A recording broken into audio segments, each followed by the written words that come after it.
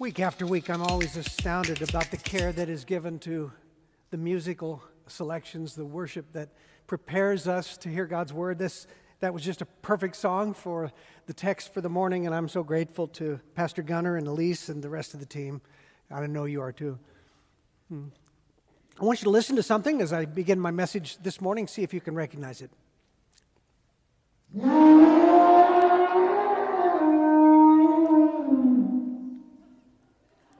Any guess? That's the elephant. It's the elephant in the room. So,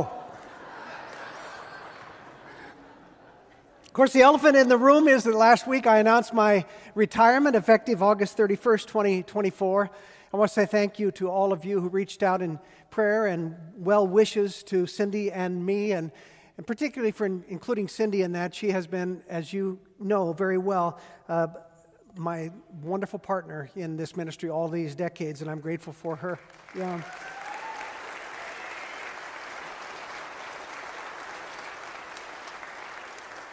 So today, after this service, our congregation is going to meet to formalize our request for the dissolution of our pastoral relationship, and we will vote to confirm the search team that will be nominated to you by your session. And if you are a member, even if you don't do congregational meetings, this is one that you really probably ought not to miss.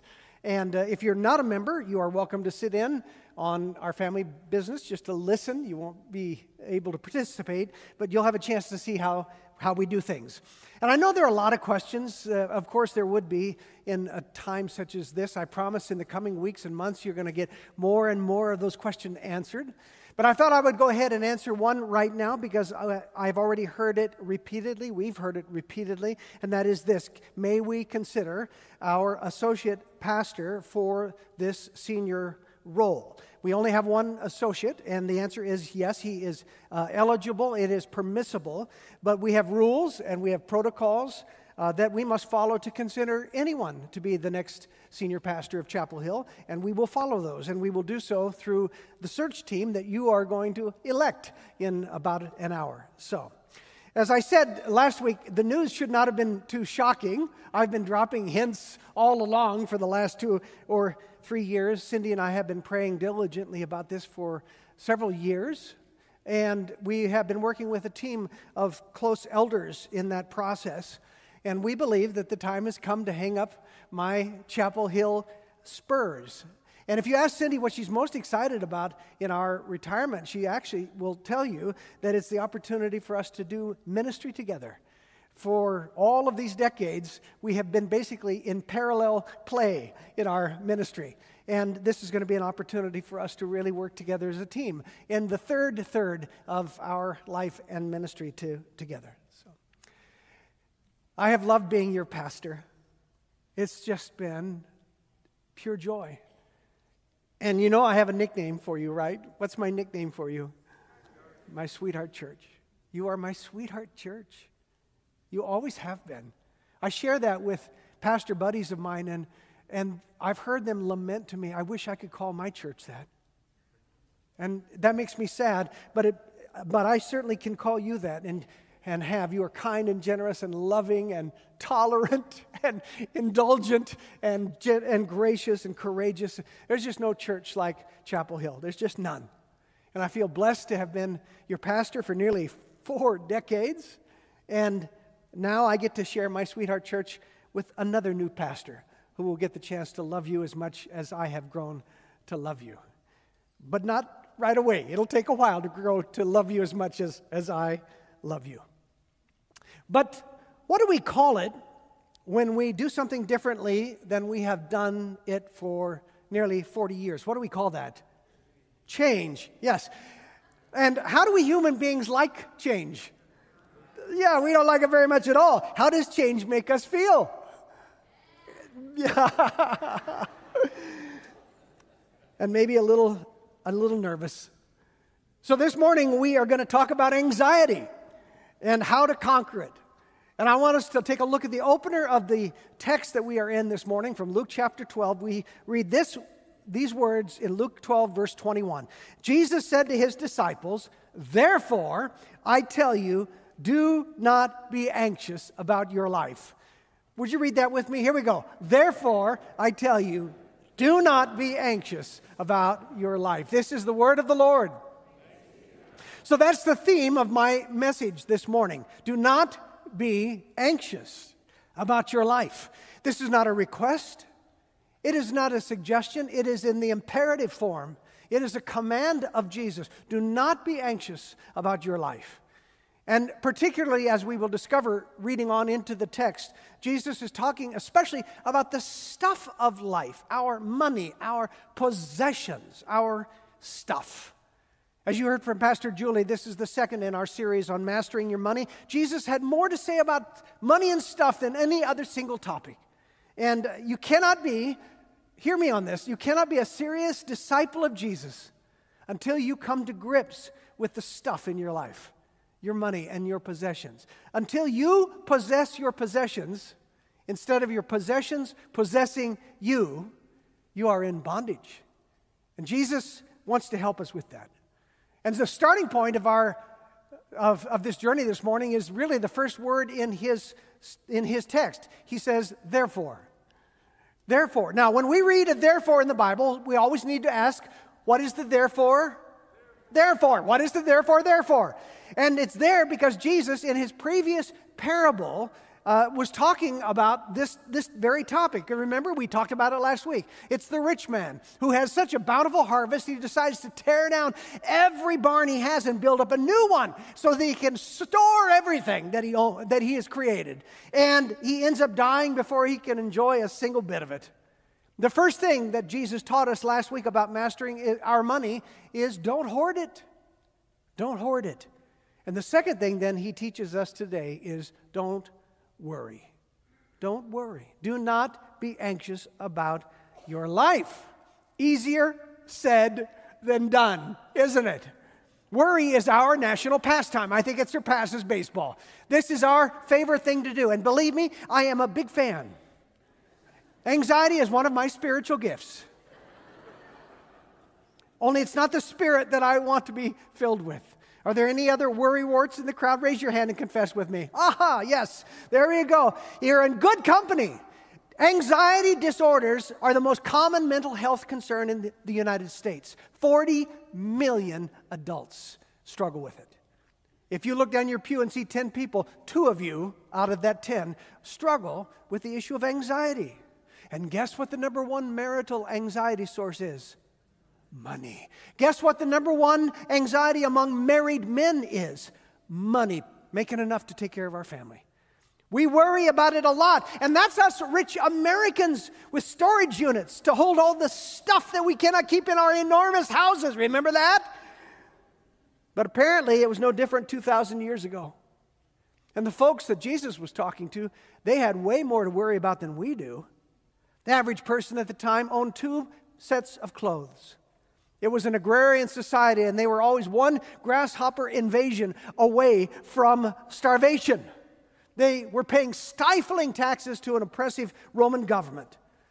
That was their situation. When we worry about money and stuff, most of us, not all of us, because I know some of your stories, but most of us, we're worrying about how big should our new TV be. But Jesus' listeners were one tragic farming accident away from devastating poverty. And yet he could still say to them, don't worry. Don't worry about your stuff. But honestly, it kind of reminds me of the old Bob Newhart skit. Remember that? When he was a counselor whose advice to this woman who was struggling with obsessing over unhealthy stuff. Remember his advice? Stop it. Yeah, stop it. It's Todd Davis's favorite counseling technique. Stop it. Are you worrying? Well, just stop it. Well, that doesn't really help those of us who struggle with anxiety issues, does it? It's not too helpful. But Jesus says more than don't do it. He gives us some specific tips on how we can conquer anxiety, especially about our money and our stuff. And so I want to take a look at those 3 tips. He says you got to think differently, focus differently, and give differently. Think differently, focus differently, and give differently. So let's listen to the Master as he talks about how he can coach us worrywarts into a little less anxiety.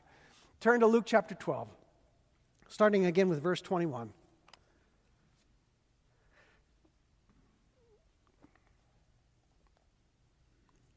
Actually, 22. And he said to his disciples, "Therefore I tell you, do not be anxious about your life, what you will eat, nor about your body, what you will put on. For life is more than food, and your body more than clothes.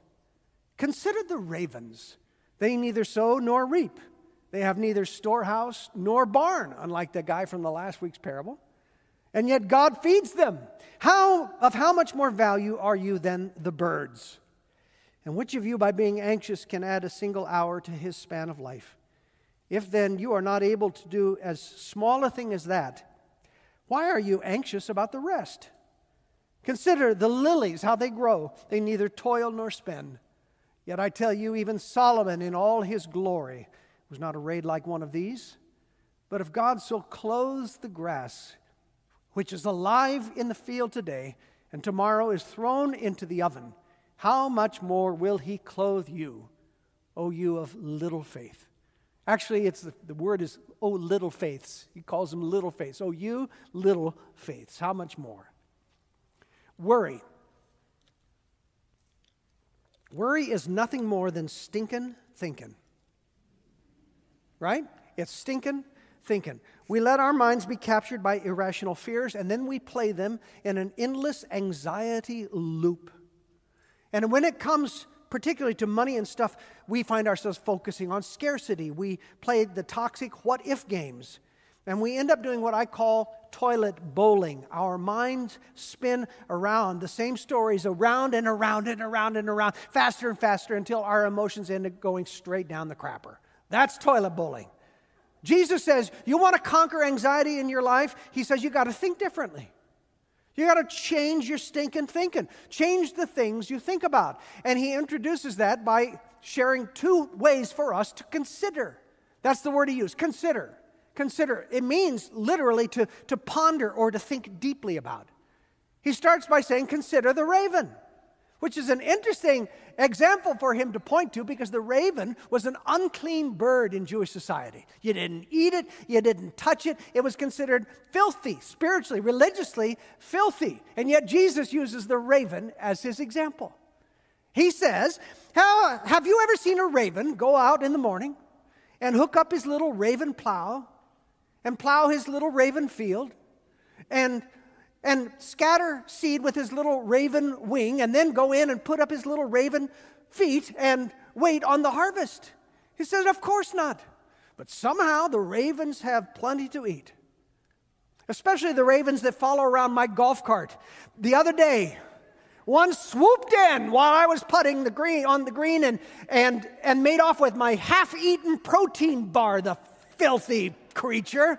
They are unclean. And of course, Jesus' point is, if this is how God takes care of unclean birds, how much more you? Or he says, consider the beautiful wildflowers. They don't sit down at their little flower loom and weave a little flower outfit. They just grow beautifully. When I read this, I can't help but think of our roadies here in the Northwest. In May. May comes around. It really doesn't hardly matter what you've done. Those things are going to put out the most beautiful blooms, aren't they? And he says, if that's how God clothes the grass, which is here today and it's going to tomorrow thrown into the oven, how much more will he care for you? He says, you've got to think differently. You've got to ponder these things. You've got to look at the wonder of creation and look at the way that God provides for you year after year after year out of the bounty of that creation, and then you've got to rest easy. Perhaps we need to take Jesus' advice literally here. We are such a screen-obsessed culture. How often do we raise our eyes from our computers or from our TVs or from our phones and just drink in the wonder of God's abundant creation? The other morning, I was on the way to Life Group. I turned up Rosedale, and it was still dark. And there, right in front of me, hovering over the road like it had been set there, was the biggest moon I have ever seen. I literally gasped at it, and I turned off my radio, and I said out loud, God, you are so amazing. And I think that's what Jesus is getting at here. He's take your minds off of the stinking thinking of scarcity and reconsider the incredible provision and goodness of God in your life. Has he taken care of you? Do you go without a meal? Do you have a warm bed under a dry roof? Do you have any reason to imagine that the generous God who has taken care of you so far will change his mind? If not, then you need to change your mind. You need to change the way you think. And by the way, Jesus points out comically, how helpful is that worrying anyhow? As Dr. Phil puts it, how's that working out for you? Does your worrying make you happier? Does your worrying make you healthier? Verse 25 literally says, how many of you by being anxious can add, and it says hour in our text, but actually the literal Greek is 1 cubit to the span of life. A cubit is 18 inches in length. At my tallest, I was 5 feet 9 and 3/4 inches. I wanted to be 5 foot 10 so bad. And so when I went to the doctor and I would get my physical and then I would be measured for my height, I would stretch my neck like a Maasai warrior in Africa to add 1 more quarter of an inch. It never worked. And now I've shrunk. So I've given up. I've given up on 5 foot 10 inches. Now Jesus says, do you think that worrying is going to add 18 inches to the length of your lifespan? It's ridiculous. Of course, the answer is no, but it will certainly subtract from it. That's the wickedness of worry. It steals health. And for many, it steals length and quality of life.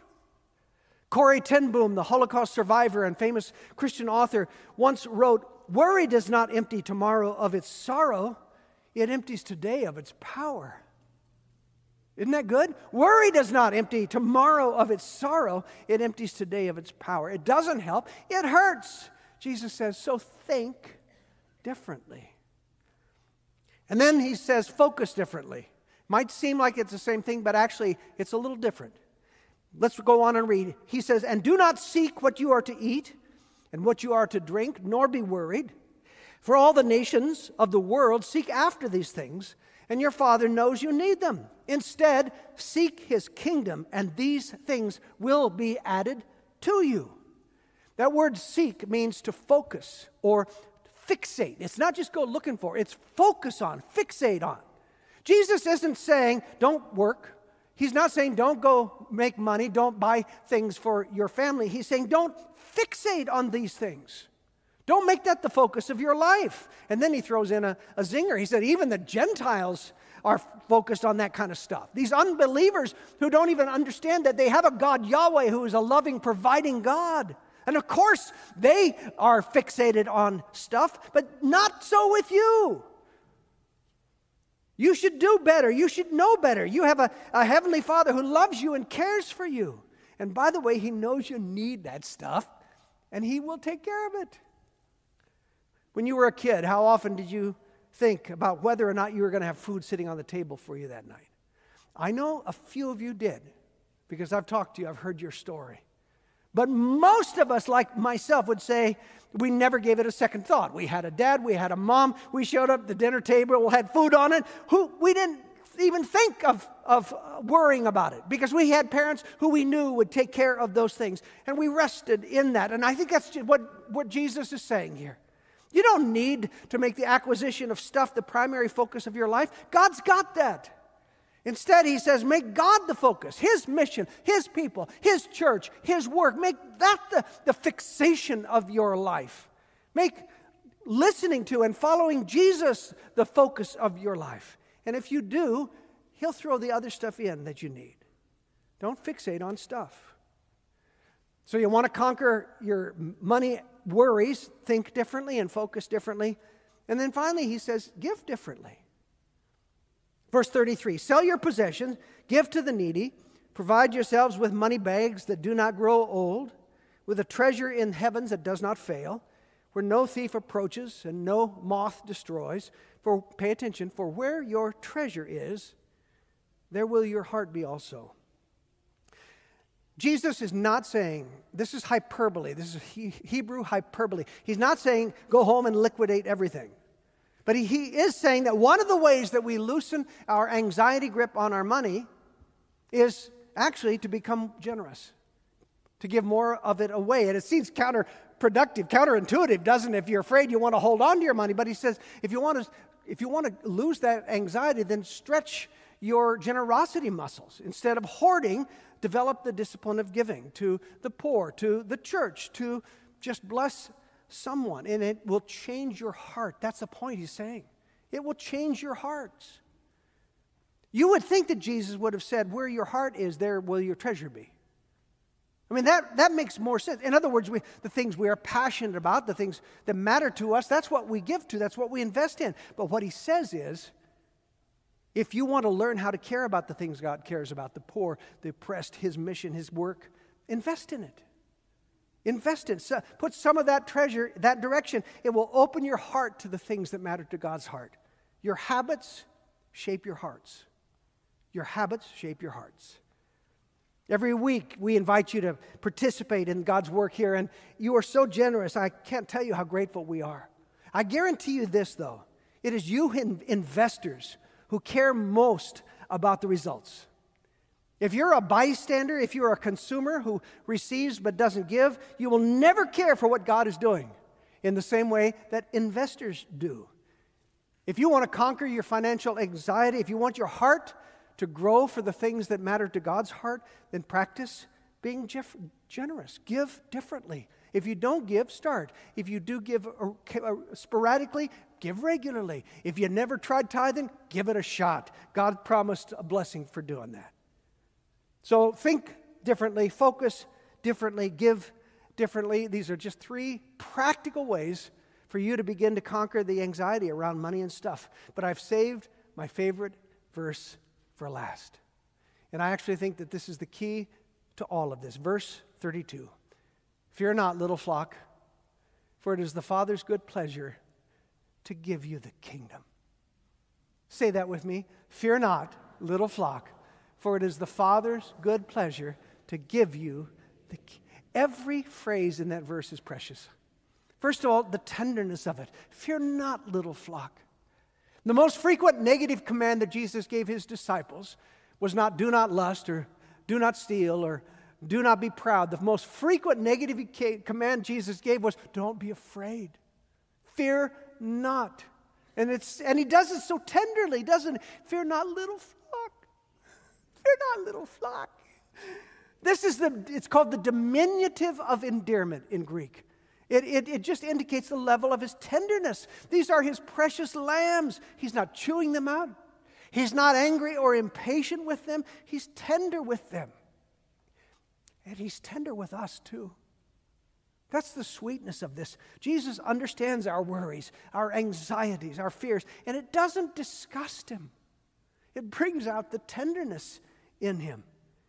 If we really believed we were Jesus' little flock, and that he was our good shepherd, and that he has everything under control, would we be afraid? When we hear the tender voice of Jesus calling out, fear not, little flock, don't be afraid, I've got this. It dissolves anxiety like nothing else will. But he keeps going. He says, fear not, little flock, for it is the Father's good pleasure to give you the kingdom. How do we conquer anxiety in our lives? How do we overcome our stinking thinking and our fixation on the wrong things and our chintziness that causes us to cling instead of give? By believing that we have a loving Father.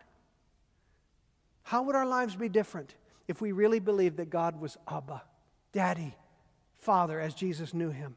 I was talking this last week with a friend, and he told me his whole life, his trajectory of his ministry was changed when he, as he described it, was re-fathered. When in the study of Scripture, he rediscovered Abba, Daddy, Father, the tenderness of God's love toward him. I watch my son and his love for our granddaughter, the way he sweeps her up and nuzzles her neck and kisses her and holds her, and she pushes him away finally. She can't take it anymore, and he just gives her more. And I think that is the best image I can think of the love that God the Father has for us. He cannot love you enough. And Father, that Jesus says, he goes on to say, who delights in giving to us. What does he delight in giving to us? The kingdom. He doesn't delight in giving us a few crumbs. He doesn't delight in giving us just enough to get by. He says, the Father gets his good pleasure to give you the kingdom. He's not grudging. He's not stingy. He is so generous. He has the kingdom to offer. Fear not, little flock, for it is the Father's good pleasure to give you the kingdom. This message is exactly what is needed for this church in this moment. Fear not, little flock, it is the Father's good pleasure to give you the kingdom. I know things are shifting under our feet. Things are changing for us.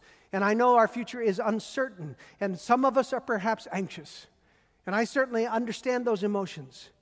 So what does our future look like as a church? Who knows? Well, it turns out God knows. And if we could believe this one verse, fear not, little flock, it is the Father's good pleasure to give you the kingdom. If we could believe that one verse, it would transform the way that we move into a future that is unclear to us, but perfectly clear to God.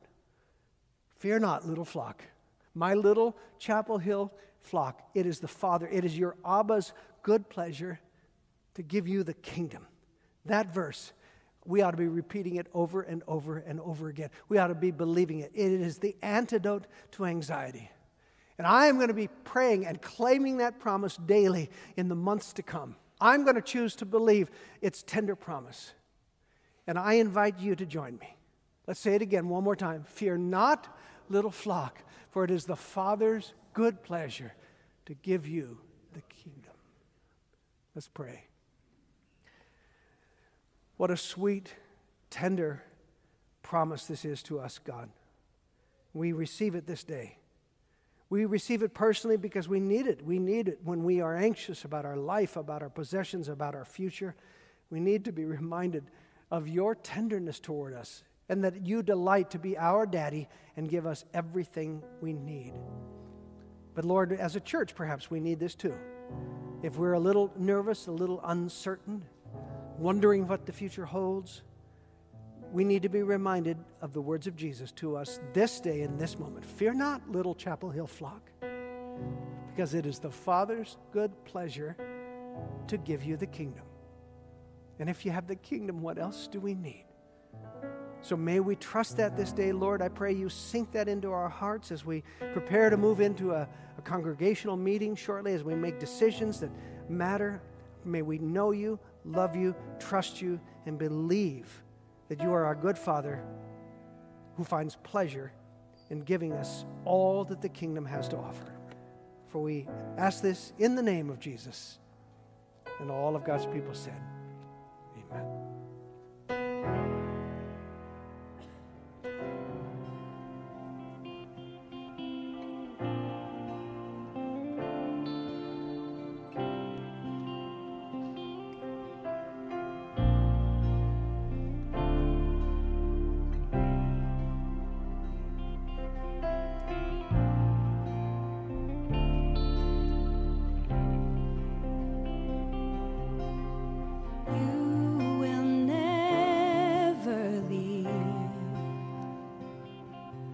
Your love sustaining me before I even knew what love was.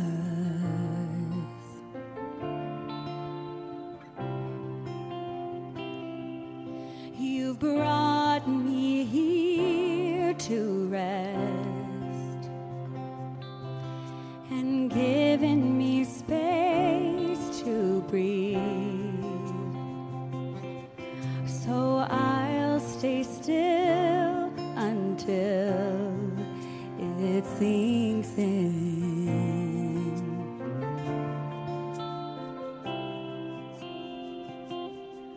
I will lean back in the loving arms of a beautiful Father.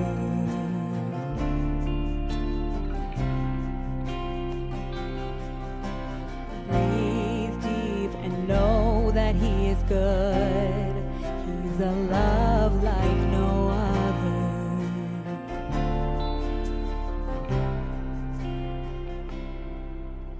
You will never leave. Your love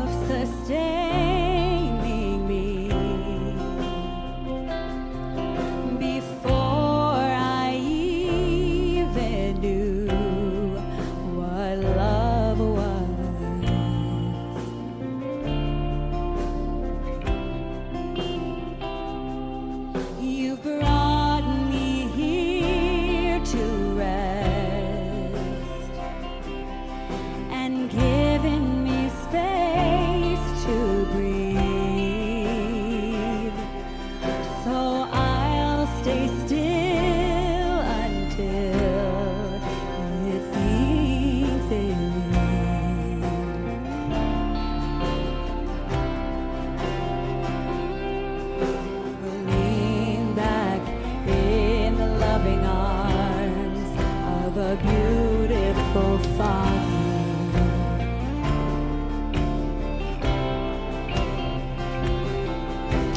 Breathe deep and know that He is good. He's a love like no other.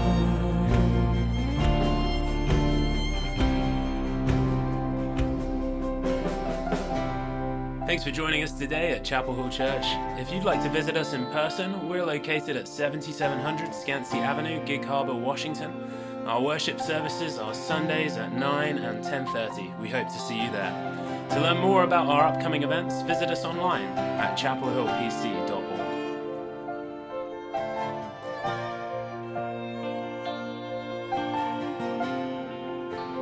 Now I can see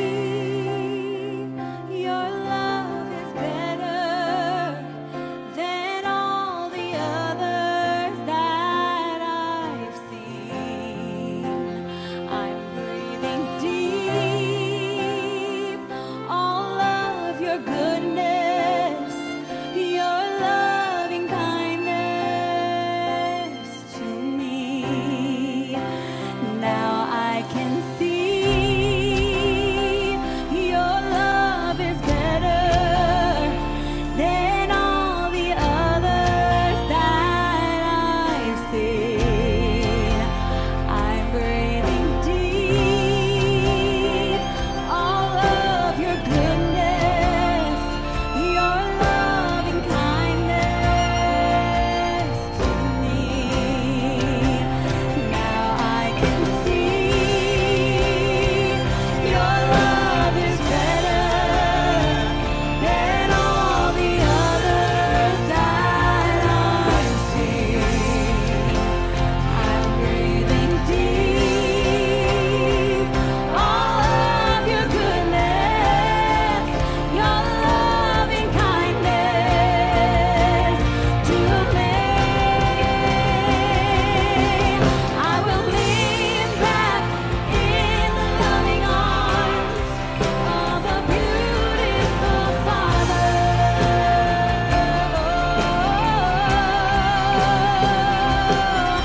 and breathe deep and know that He is good. He is a love like no other.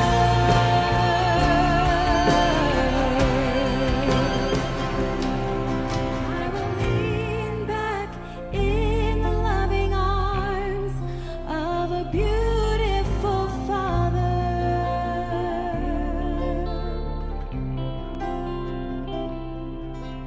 Breathe deep and know that He is good.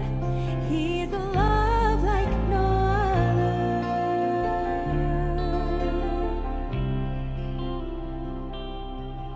I will lean back in the loving arms of a beautiful Father.